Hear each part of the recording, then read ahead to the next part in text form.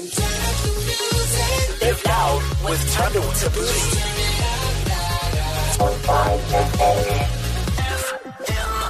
You're hilarious, Donovan. So good to have you. Thank you so much for hanging out with us. Yeah, it's nice to be here, man. This is the first time, right? Yes, it is the first time. I mean, we haven't been around for that long, to be honest. So, Well. but you're doing huge things, big things. I actually got to hang out at your cafe.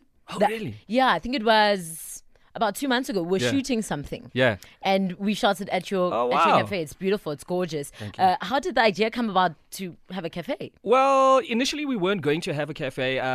So Melrose Arch approached us and asked us if we'd like to open a comedy club, because we'd been running comedy at Fire and Ice at Melrose Arch for about 3 years. So we debated over it for about 3 days, and we went in. We were like, cool, we'll do it. And then they told us, okay, cool, that's fine, except you need something to run during the day. You can't just have a comedy club that happens at night. And I think it was the architect, if I'm not mistaken, suggested that, so why don't we open a coffee shop just, for on the side of the road, on the high street. It will be perfect. We'll open it up to everybody. We'll have the back section open up so people can see the club. Initially, it was going to be a coffee shop, but now it's pretty much a full-on restaurant.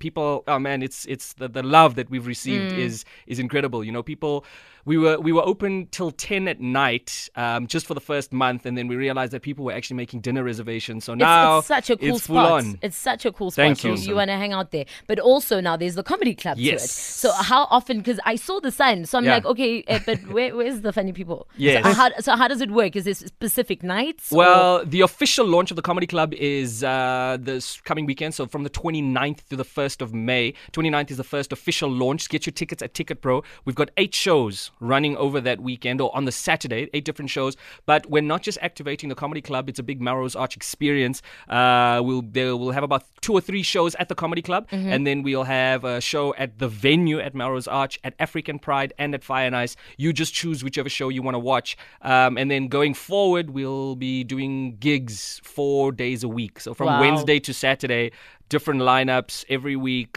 And lots of money every week. No, hey!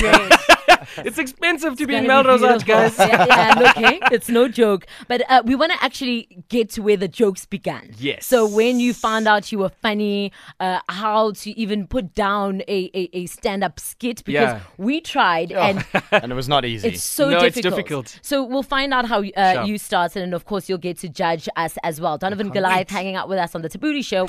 It's Storm on 5FM. It's called Keep Calm, 34 minutes after 11. We hang out with Donovan Goliath. Yes. You're so funny. Do you laugh at yourself? Am I?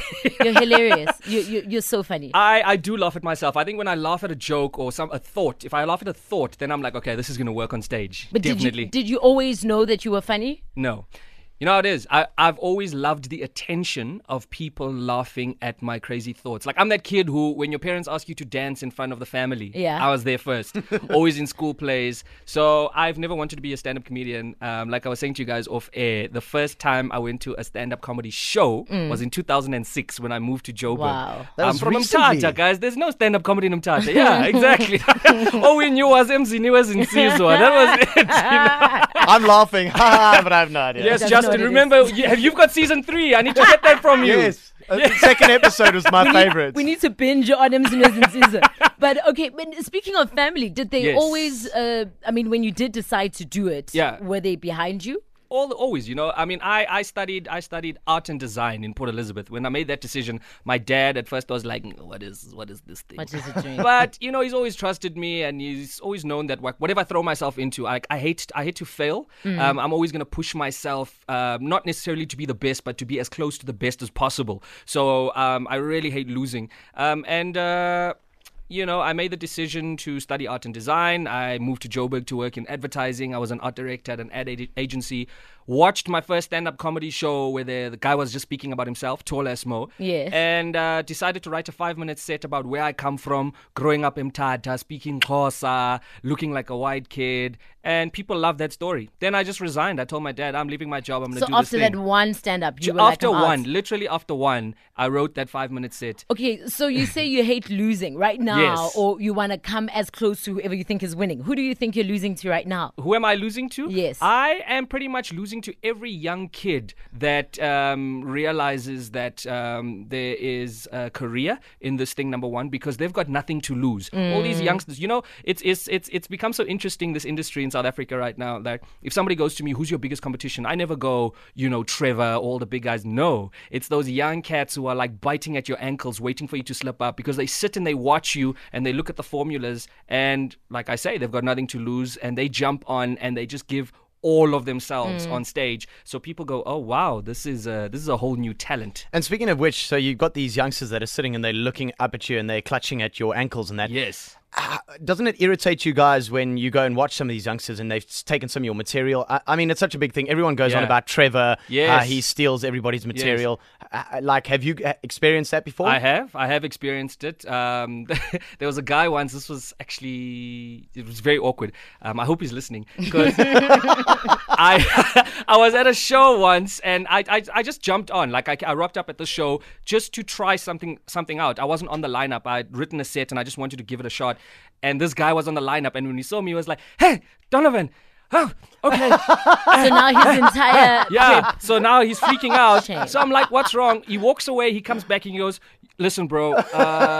So you know that gag that you do about? Yes. So I've written a similar gag, but it's actually just an ode to you. That's what it is.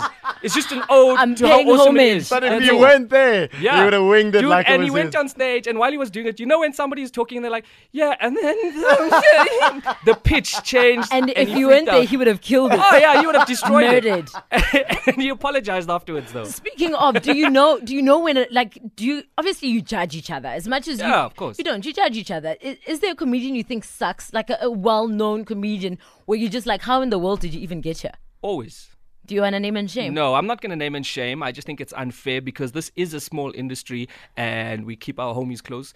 But I think there are a lot of people who, and you know what, kudos to them. I like to look at this glass half full thing. I like that, where they found a way to package and sell something, a product that isn't really great, but they've managed to pull people and convince them, but this thing is really good. So yeah, I mean, every young comic is, one of the biggest struggles is getting your name out there and finding a way to sell yourself, So I don't really hate on people who suck, but are right at the top of their game. I'm just like, I always judge the craft. That's me. Yes. I'm the worst person to go and watch stand-up comedy with, though, because I hardly ever laugh loud. I'm always looking at the timing. I'm always looking at this, looking at that. So yeah, Because it's an art form. It's like acting, really. Totally an art form. Okay, cool. So we tried our luck at this art form. Oh gosh, here we go. Yeah. So we're gonna play that out for you in a bit. You guys are freaking out already. All I'm saying is I am talented in many other things.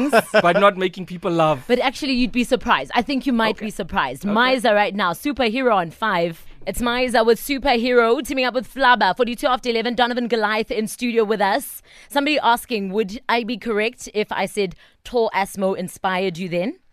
Tall Ass Mo was definitely one of my inspirations. Just watching him tell his stories and watching him, because I didn't understand the science of stand-up comedy, and like there were different styles, and I didn't realize that just storytelling, talking about your life was a form. So watching him do it, I would say Tall Ass was one of my inspirations. And then you were on Sis Topla with another very hilarious guy, Skumba. Yes, he's so funny, so funny.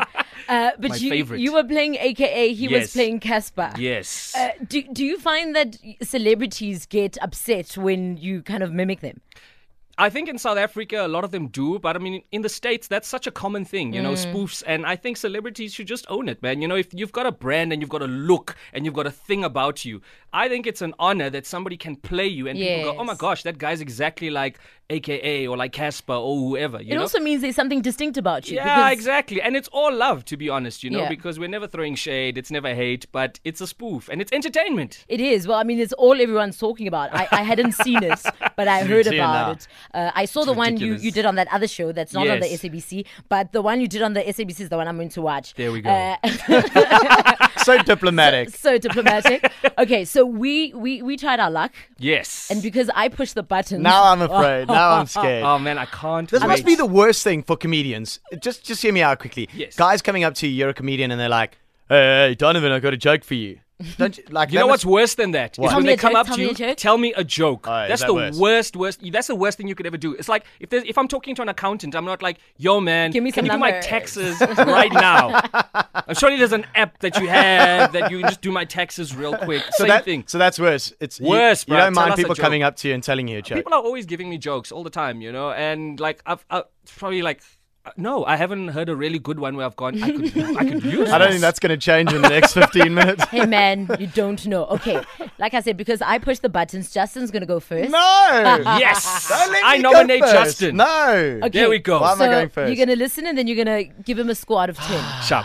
Okay, here's Justin trying his luck at stand up. Live loud with Thando and Thabooty.